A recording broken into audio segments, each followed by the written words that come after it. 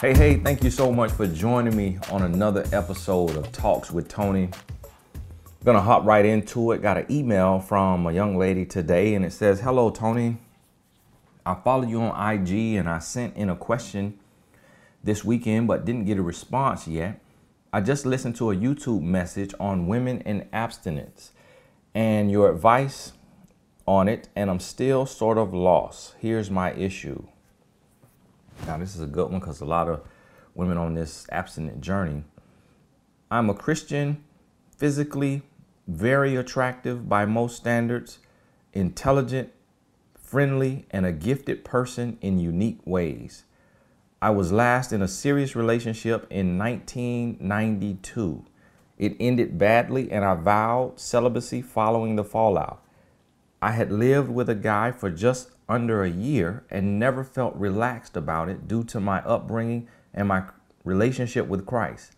Yet I thought we would marry, so I made the decision anyways. The relationship ended in court due to his violence and his family's threats towards me, a protection order against him, property disputes, etc. With an immediate bout with embarrassment due to public exposure and a bit of old-fashioned depression followed the breakup. Now, fast forward 26 years later, I have a great job. I am a software consultant. I have a few great friends, no close family, but a few close extended family from church. I travel regularly, domestically and internationally for work, and I've been celibate since 1992. I have dated only a handful of guys since then, and they were all very short-lived in duration. A couple were only one date. I used to have a great attitude about a potential future spouse, but it's very difficult to maintain anymore. I have recently been diagnosed as postmenopausal, which ended my dreams of motherhood. I never imagined myself as unmarried and childless, but I also didn't ponder the notion with focus either. Truly, I've never imagined my life otherwise. So now at 53, but not looking a day over 35, I often feel some kind of way about my circumstance. My desire to be married with my own family, but serious, available, like-minded men actually just don't approach me. My circle often tells me how I have to compromise spiritually, physically, sexually, financially, intellectually, etc. And it is usually offensive. Whoever gets me won't be compromising. Anyway, the video I listened to of yours this morning was centered around women disclosing celibacy/abstinence. I have often found myself in the position to naturally disclose to a guy, but I was in the position recently. This guy I've known for years since college resurfaced and expressed interest after being newly divorced.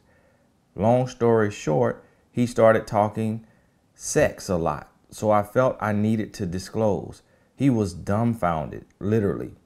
I do not struggle with my body, but I do expect a fulfilling sex life within marriage and have normal attractions to men in general. I occasionally flirt, but never overtly engage. I explain that because this guy from college spent a bit of time trying to convince me that God doesn't want me to deny myself. It was offensive. I have not heard much from him since I told him that my body belongs to my husband, and if sex was what he was after, he can get that anywhere. My question to you is, how do I determine if I should maintain a reasonable hope for a future marriage and even possible family of my own, or live a life without expectations and accept what the Lord causes or allows into my circumstance? Is it possible to do both? I guess the holidays are difficult this year after a loss of family in June. That void causes me to dwell on loneliness more than usual. I just never imagined my circumstance to be what it is. Now, this is a much older email I see as I went far back looking, trying to get the ones that I missed. But when I saw the word abstinent on the subject line, no, beyond celibacy is actually what she called it. It caught my eye because a lot of women today are abstaining from sex until marriage. Now, here's the thing, what you have to think about. Now, in here, she said, I'm Christian, physically very attractive by most standards, intelligent, friendly, and a gifted person in unique ways. So, of course, she has to describe herself for herself because I can't see her. I don't know. So she's trying to paint the picture. My thing is that I hear this a lot from women, but it's your perspective of yourself, and from men, but it's your perspective of yourself. We all can think certain things about ourselves, but we don't know how others view us.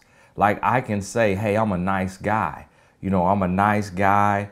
I have a good heart, but someone else may tell me, Tony, you seem standoffish. You seem unapproachable. You seem like, you don't want to be talked to. You don't want to be touched. And I'm like, wow, where'd you get that from? I'm the nicest guy in the room.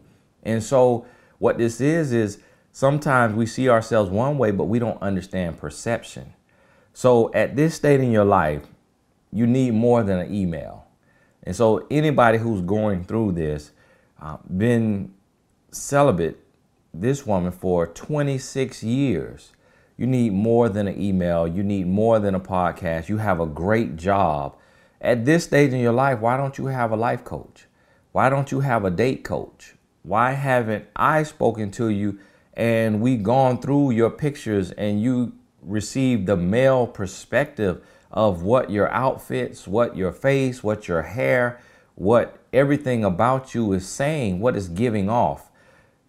Anytime you find yourself in a situation where you feel like everything is going right, like everything for you looks good, but you can't figure out why you're single and why you can't meet the one, you need some outside consulting.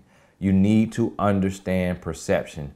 The thing I realize the most with, a lot of women is sometimes you don't realize that you're operating from a place of insecurity and that you can say, I'm confident, I'm in shape, I have a good job, I have all of these things.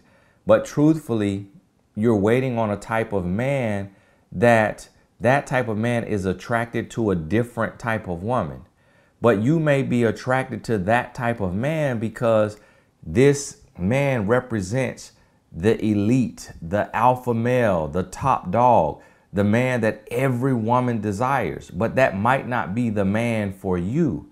So compromise is not a bad thing as long as you're not compromising your self-respect and your dignity. So what happens is a lot of times we throw the word compromise out there and we say, oh, I don't want to compromise. And you went through the list, friends telling you compromise spiritually, physically, sexually, financially, intellectually. So basically what your circle is saying is like, look, I know you are feeling yourself, but what you are waiting on in a man does not exist. Jesus has not created that man.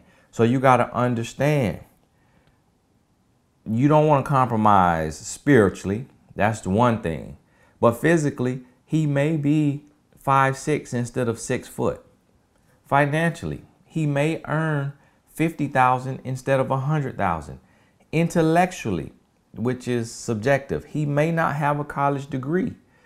You're listening to me and I don't have a college degree, but yet I know what I'm talking about in what I'm talking about. So when we think about compromise, we have to realize that it's not always a bad thing. Like you can't get, and the longer a person has been single, the more picky you get because you create this list and you set these standards and you say, this is what I want. But you don't realize that some of the things that you're looking for really have no bearing on a relationship, really means nothing about a man, you know, how tall he is, how financially stable he is, even sexually. Like, you can't base it off of that because you're not having sex.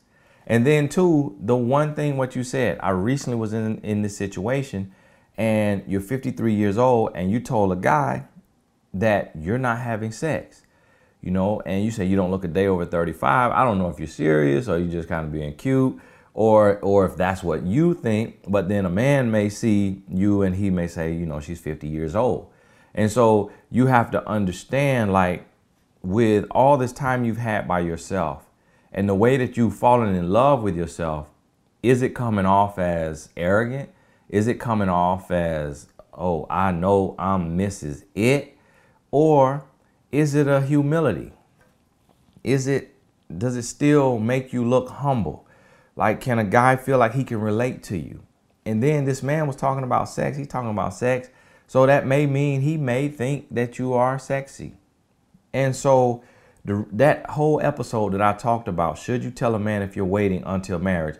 If you haven't heard it, go back, find it on YouTube, listen to it, and really understand what I'm trying to say. And a lot of women disagree, but listen, I am a man who is 100% faithful to my wife.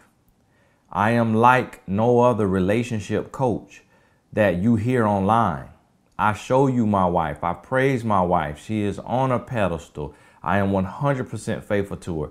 These other grown boys that's telling you, tell a man that you're waiting until marriage for sex, they do not know what they're talking about. They did not have enough experience with women and relationships, or they're setting you up for failure, because if they meet you in your DM, they want to know if you're saving sex until marriage so that they know whether to waste their time on you or not.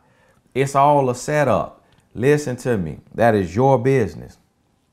You don't have to tell a man that. He will find out the hard way when he tries to press you for sex and you turn him down. And then you turn him down 10 times. But you never definitively say, I'm not sleeping with you until marriage. Because then what you have to realize is he shuts down. He shuts down because he's not in love with you. And that may be part of his goal. And a man does not fall in love easily. So as when you remove the prize, when you remove the goal, it's no incentive for him to run the race. That is the nature of men. You got to understand that you cannot get around that. So to be honest with you, that one thing could be keeping you single, is that you're telling a man who doesn't even know you, who has no real feelings for you, who does not love you, that his goal is unachievable.